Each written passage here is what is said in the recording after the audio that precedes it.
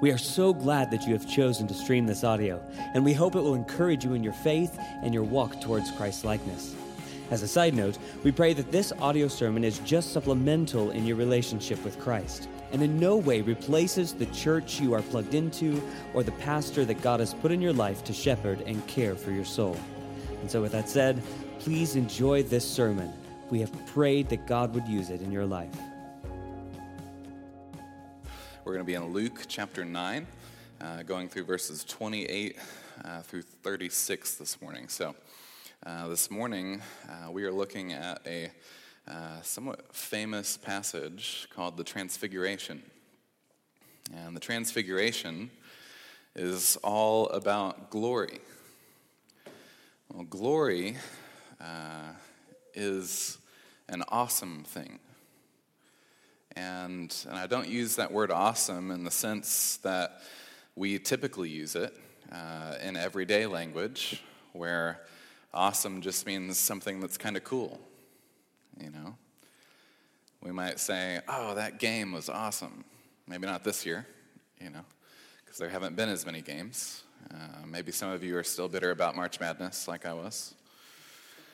Still trying to work through that, but optimistic for this year. You know, so, but we say awesome about things that we think are kind of cool.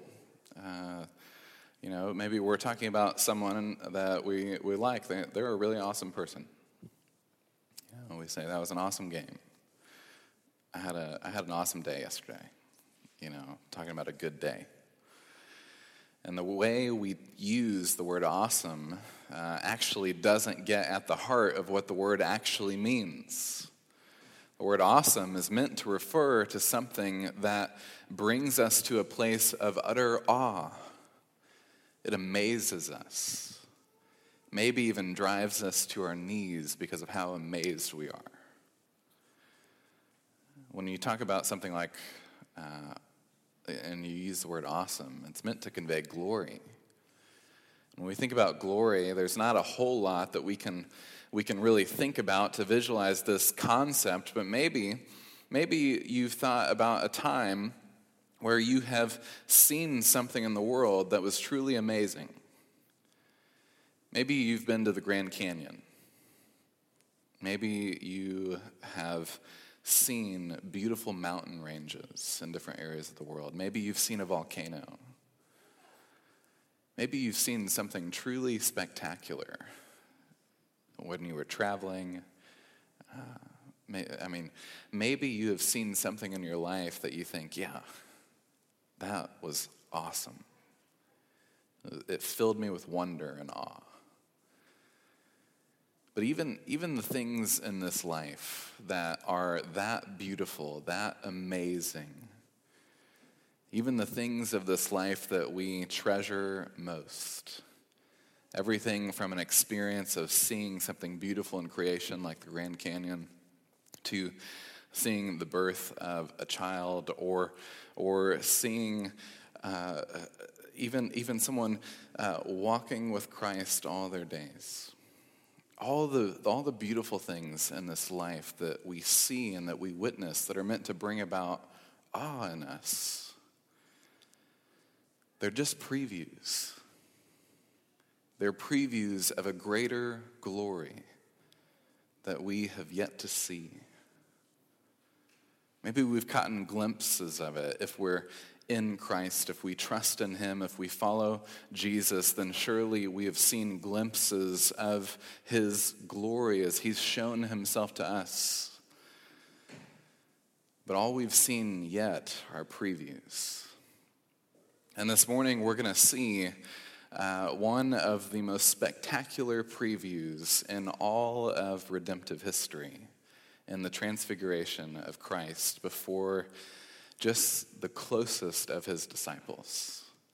And so look with me this morning at Luke chapter 9 as we see Jesus in His glory, just a preview, just a glimpse of how He actually is. Starting in verse 28, and we're going to see three things this morning. So if you're a note taker out there, our three things are we're going to see in Jesus and His work a new deliverance.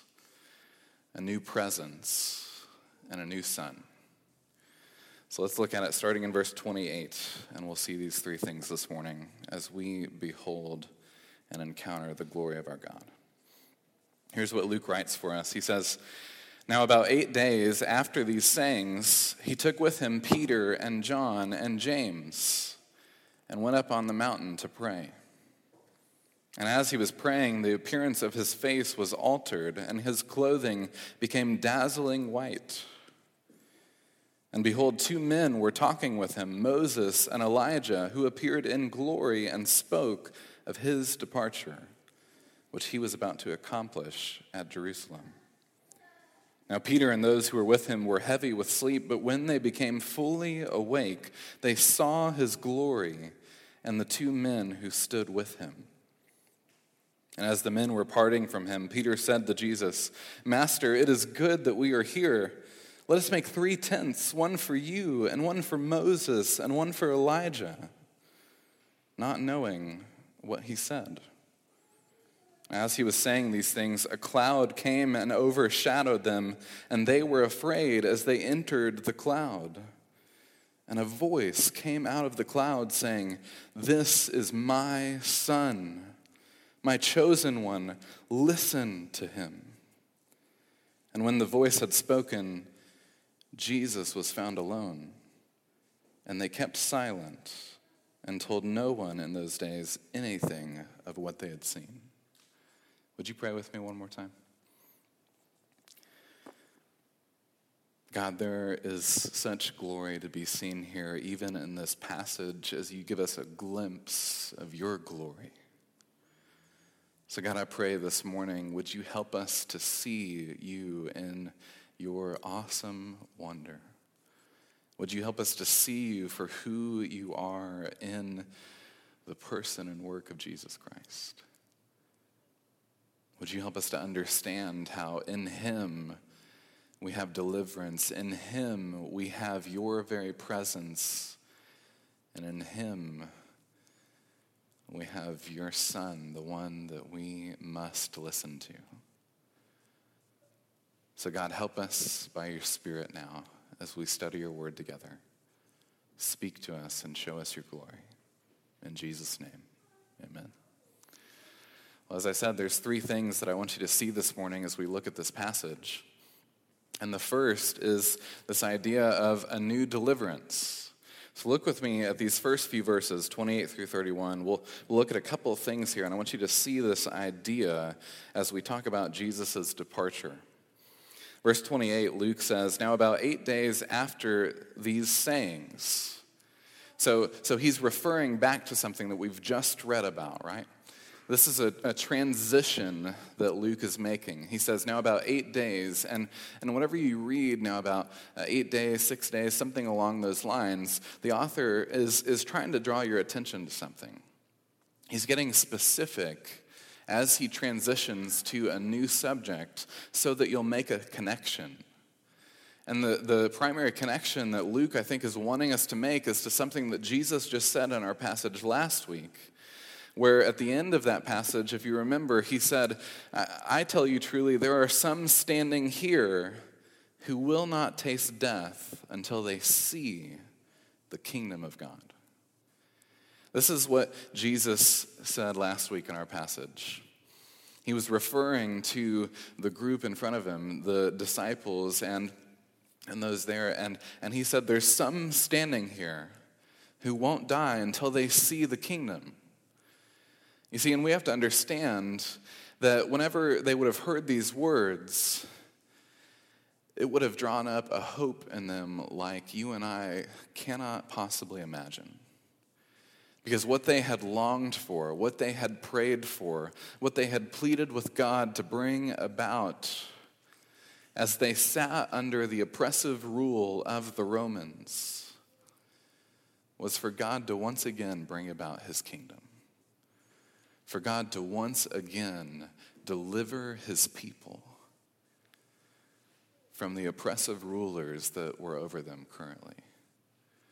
And the reason I say once again is because if you remember in the Old Testament, The major event of the Old Testament in which God delivered his people was the Exodus, right? Where he delivered them out of slavery, out of the oppressive rule of Pharaoh and the Egyptians, and he delivered and saved his people. And he established a kingdom. And now, fast forward into the times of the New Testament, his people are, in a way, living in exile again. They're longing for God to bring about his kingdom once again, to save them, to deliver them. They need the deliverance that only God can provide. And Jesus says these words. He says, some of you standing here, some of you right here in front of me, you're going to see the kingdom before you die. And this would have been amazing to them. This would have given them hope again. And so we have to understand that when Luke says now, about 8 days after these sayings, he's referring back to what we've just read that Jesus has said about the kingdom. And if you remember, I said last week that I think that when we see the kingdom of God, first and primarily is after the resurrection of Jesus. You see, one of the things we'll talk about as we get closer to the end of Luke's gospel is how on the cross, Jesus is lifted up, and it's almost like an enthronement ceremony where there's even a crown placed upon his head. They place it on his head to mock him. And they write, this was the King of the Jews. But what they don't realize is that they've actually crowned the rightful king. And Jesus, in his death on the cross and then his resurrection from the grave, we see him establishing his kingdom, bringing it about, and we see the first fruits of it, the beginning of this kingdom. This kingdom that we still await to see fully brought about on the earth as he promises he will do when he returns. But I think we see the beginnings of it there. But in our passage today, the disciples get a preview of it. They get to see the kingdom before Jesus brings it about in seeing the king in his glory. You see, that's the thing about kings, is kings have glory, right? We don't understand this idea as much because we live in a democratic context. We're under a democracy. We don't live underneath a king. But in countries where there are kings, I heard David Platt tell a story about how he was speaking with someone in a country overseas where they had a king. And whenever the king would show up, the people would weep with tears of joy because they believed their king was good. They believed their king was glorious. And to see him was a beautiful sight. They knew that there was someone ruling who was out for their good, who cared for them, and who was willing to lay things down for them, to sacrifice for them. They knew their king was good, and so to see him was a glorious thing. It was to see his glory. So kings, they have glory. To see a king is to bring one to a place of awe. It's an awesome thing. Again, not in the sense that we typically use the word, but much grander and greater. And so when they heard Jesus say, you're going to see the kingdom, they would have been amazed. And then now, 8 days later, after these sayings, he takes with him Peter and John and James as he goes up to the mountain to pray.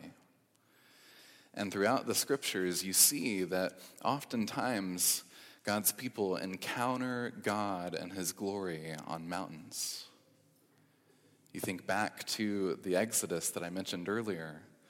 And where does Moses encounter God? But on the mountain. He encounters the glory of God as a cloud overshadows the mountain. And God speaks to him and gives him his words and says, listen to me. Tell my people to listen to me. And then now we're going to see in this passage today that the cloud once again overshadows the mountain. And he says, this is my son, listen to him. You see, the point of this passage this morning, apart from even the 3 points that we're walking through together, just the main point, if you don't see anything else, I want you to see the glory of who Jesus is.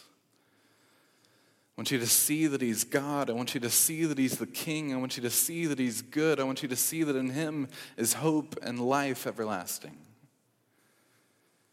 I want you to see Jesus this morning in all his glory, even if it's just a glimpse that God would allow us to see. You see, as I think about this idea of seeing Jesus in his glory, I'm reminded of Charles Spurgeon's testimony. He was this great preacher, wrote, I don't even know how many books and commentaries on the Bible, and pastored a large church for many years, and we still read his sermons today. He was an incredible man redeemed by God. And his testimony, the way that he came to faith in Christ, is on a snowy, blizzardy morning. He walks to the closest church that he can find and goes in. And the pastor couldn't even make it to church that morning because of the blizzard.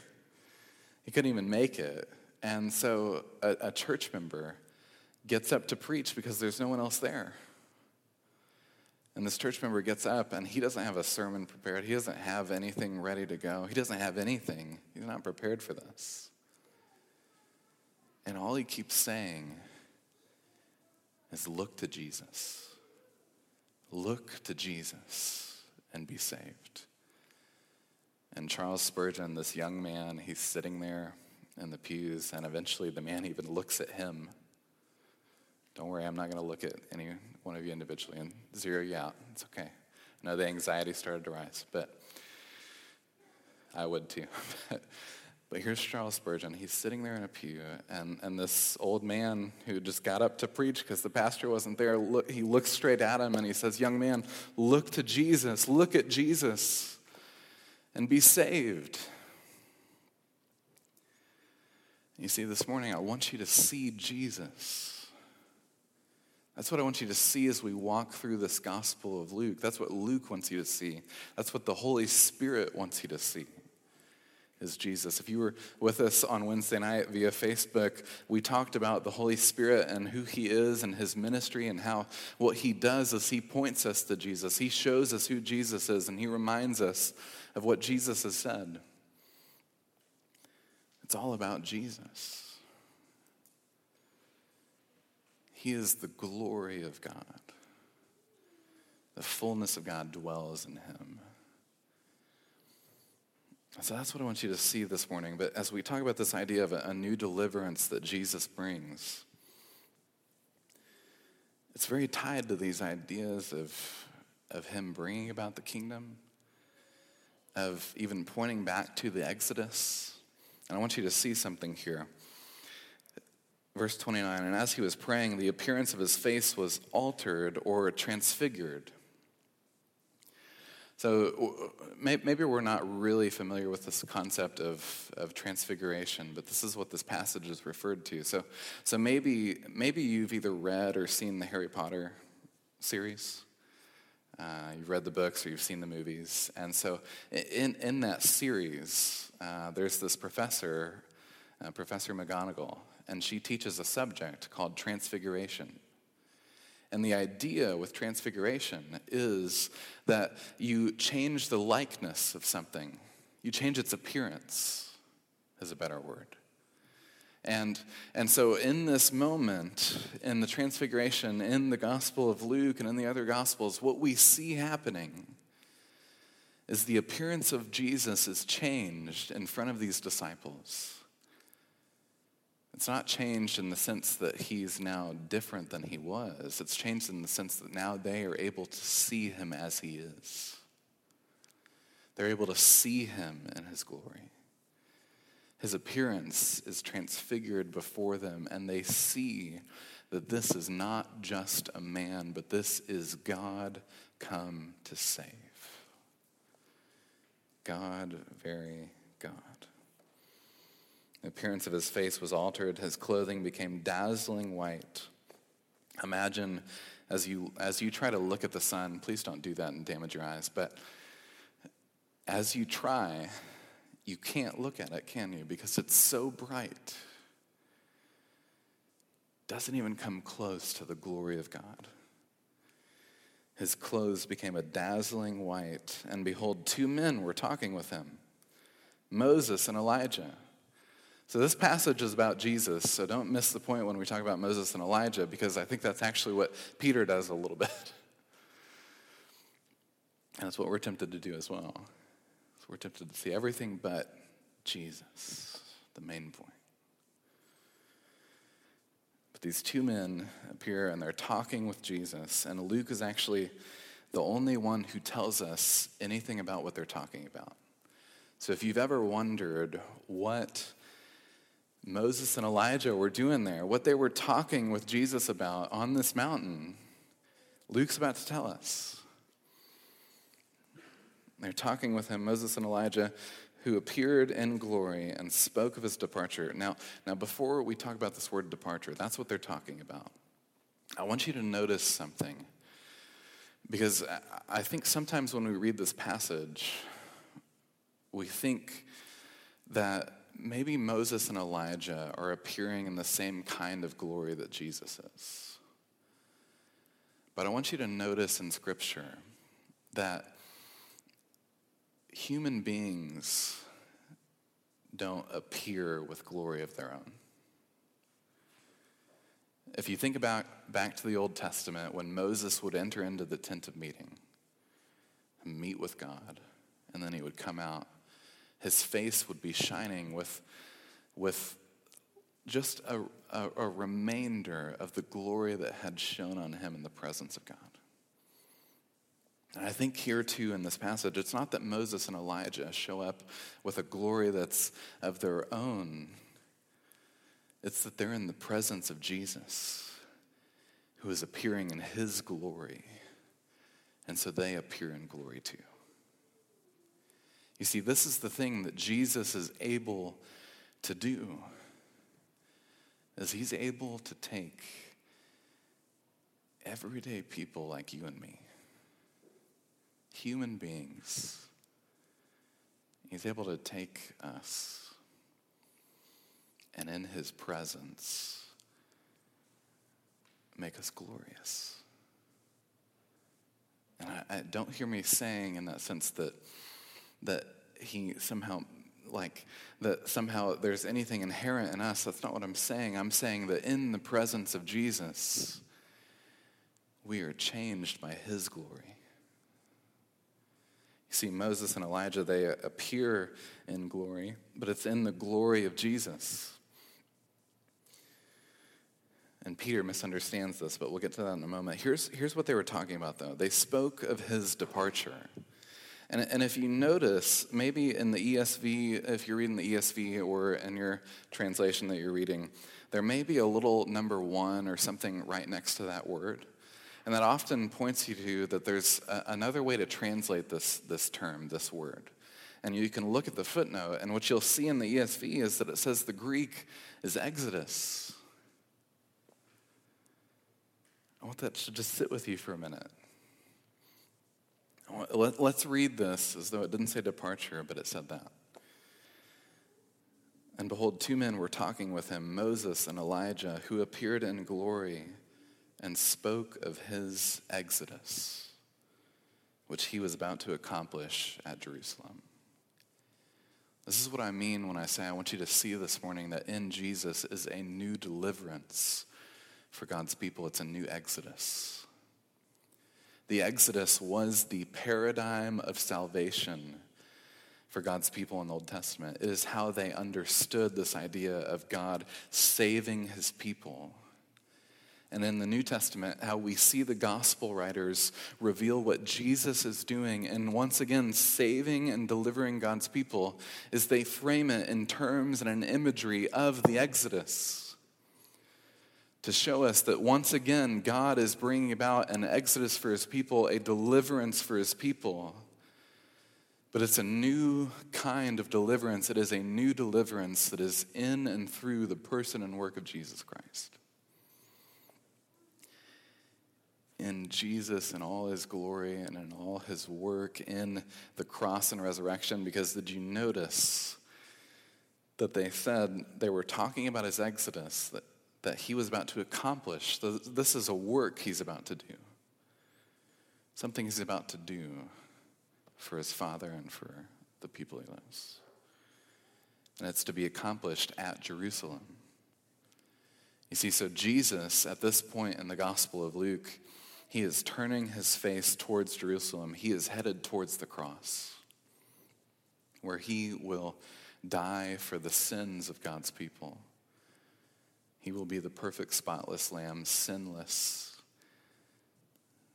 glorious, God taken on flesh, so that he could head to the cross and die in our place and pay the price for us, so that he could accomplish our deliverance, so that he could bring about our salvation, so that he could bring about our new exodus.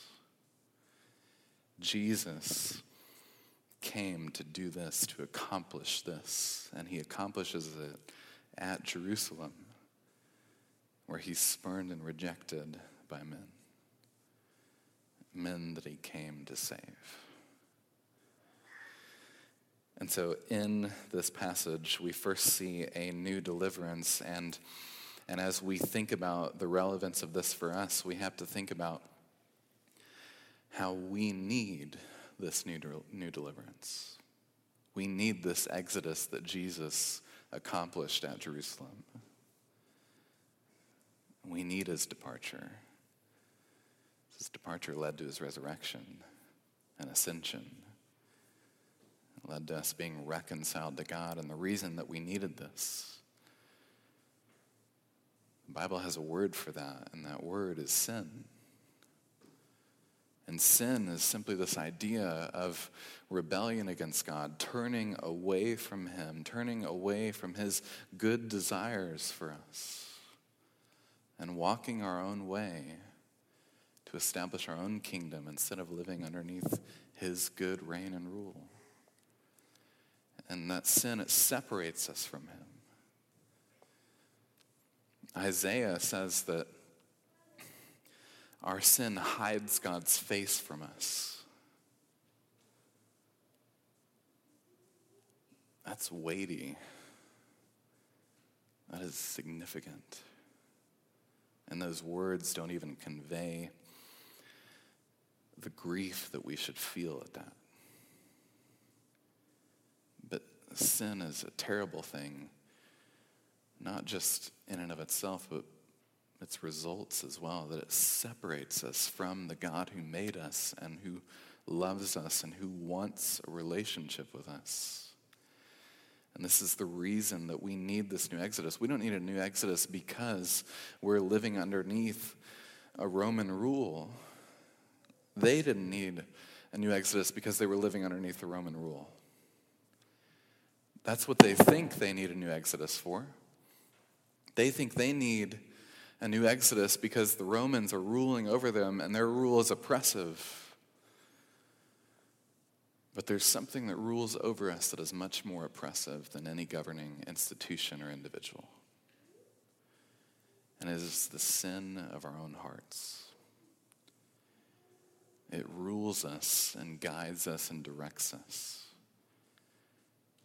And if it sits on the throne, it will destroy us. And so you and I, just as Peter, James, and John and the others, we need an exodus. We need a deliverance. We need saving But we don't need saving from the oppressive rule of a government. We need saving from the oppressive rule of our own sin that is out to devour us, just as God told Cain that it would him.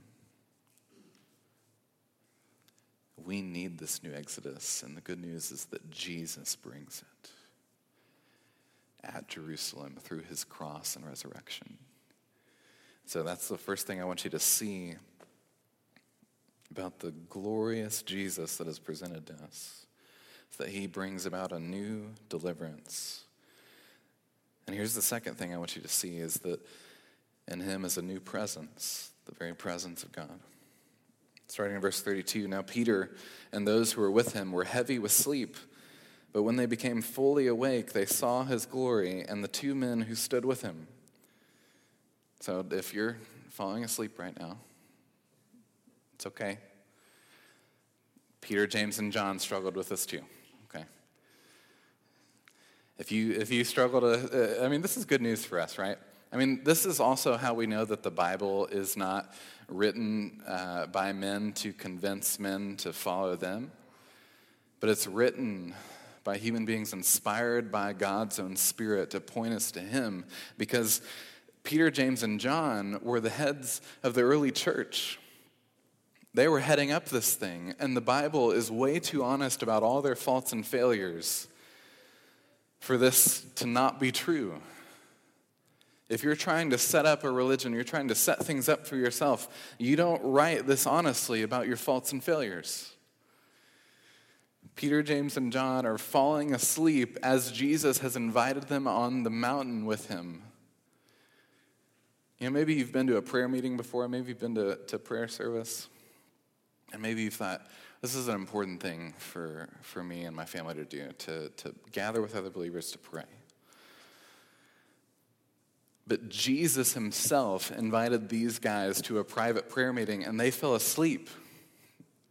So that's really good news for you and me when, sometimes, let's be honest, I'll be at home and I'll be trying to pray. Okay? Sometimes I'm praying for some of you.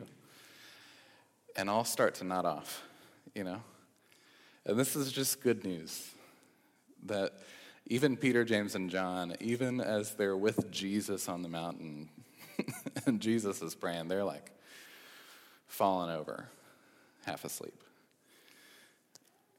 But something happens and they become fully awake. Jesus is transfigured. They became fully awake and they saw his glory and the two men who stood with him. Did you see that? They saw his glory and the two men who were with him.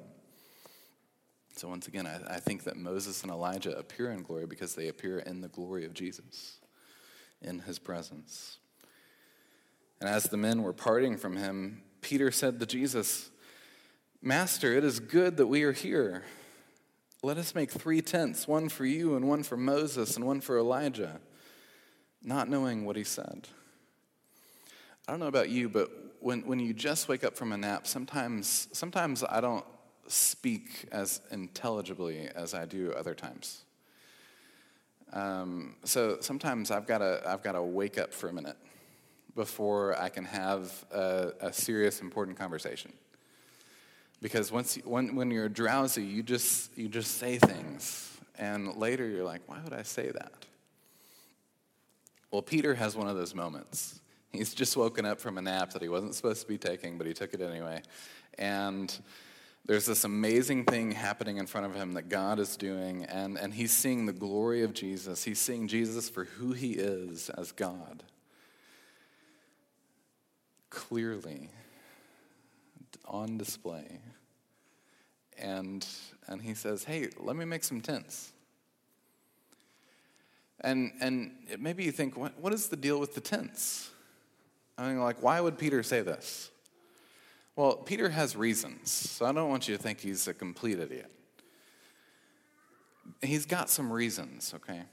Peter wants to set up 3 tents because Peter is realizing part of what's happening. Peter is realizing that in front of him, he is seeing the glory of God. He is encountering the God of glory. And he remembers that he's read his Old Testament, And he remembers what Moses did. How Moses made a tent, made the tabernacle. And at the tent of meeting is where Moses would continue to meet with God. He would continue to encounter God's glory at the tent of meeting. And so Peter says, hey, I'm encountering the glory of God. I must need to make a tent. And so he says, let me make 3 tents. And do you see the problem with this that I've already kind of hinted at? Moses and Elijah appear in glory not because of their own glory, but because of the one in whose presence they are. And Peter, he just sees this glorious thing happening, and he says, well, Jesus must need a tent, Moses must need one, and Elijah must need one. Notice he's not making tents for himself. He's making tents for Jesus, Moses, and Elijah. Because he's got this tent of meeting idea in his head.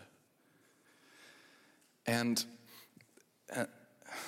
God the Father comes in and he kind of rebukes Peter. So this is a really intimidating moment. I want you to see it. Can you imagine God the Father just coming to you and rebuking you? Here's what happens. Not knowing what he said, then verse 34, as he was saying these things, a cloud came and overshadowed them. And they were afraid as they entered the cloud. You ever get afraid as you drive into a storm? You're driving down the highway and you see it coming and you're like, oh no, And if you're stubborn like me, instead of pulling off and kind of waiting it out, you just drive on in. But as you drive on in, you're terrified because as you get closer, you see that this cloud is bigger than you, more powerful than you, and it completely overshadows you and covers you. And this is that kind of moment where the cloud, which remember, once again, the book of Exodus, we read about the cloud overshadowing the tent of meeting as God's glory enters into the tent and fills it. So this is, once again, a symbol of God's very presence. This cloud overshadows the mountain where all this is happening, and they're afraid, and they probably should be. Cloud came and overshadowed them. They were afraid as they entered the cloud, and a voice came out of the cloud. So not only is there this terrifying cloud that's over you, all of a sudden the cloud speaks. Gosh, that's terrifying. A voice comes out of the cloud and says, "This is my son, my chosen one. Listen to him." And so God the Father says, look at Jesus. Stop looking at Moses and Elijah. This is my son.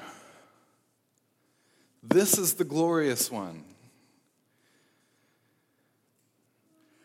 You see, Peter, he makes 2 errors here.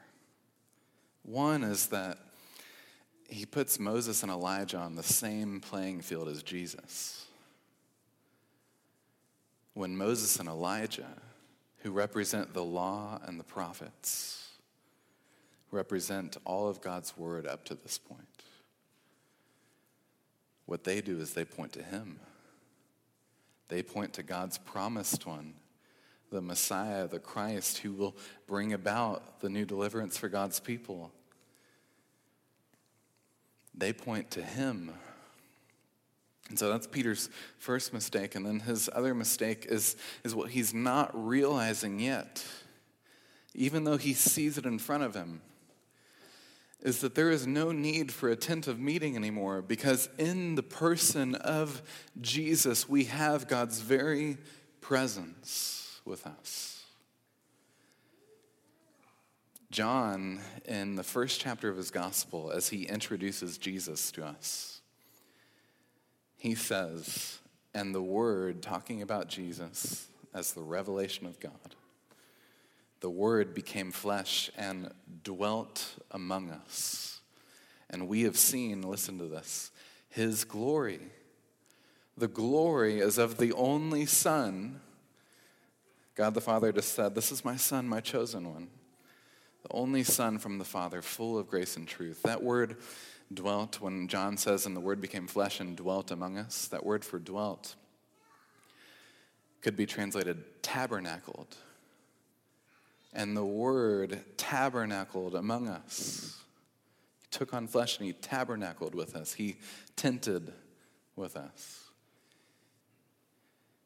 It means God himself has now come to us, and we don't need a tent in which to meet with him, because in Jesus we have him himself.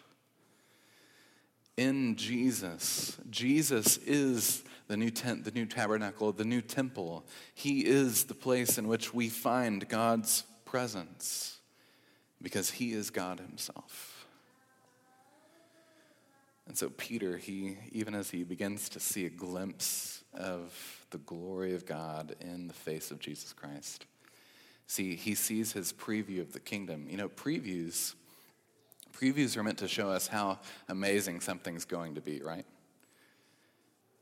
You know, you all know that I love Marvel movies, okay? I love superhero movies, especially the Marvel ones, because they're better than all the DC stuff so far. But I love them, and this year has really been awful because there's been no Marvel movies. I mean, it's awful because of so many other real reasons, you know? But this is just like another thing, you know? No Marvel movies. And no previews, really. I mean, very limited. But a preview. So I've been waiting for, like, trailers for some of these movies that are supposed to come out. And what a trailer or a preview is meant to do is to show you how amazing something's going to be.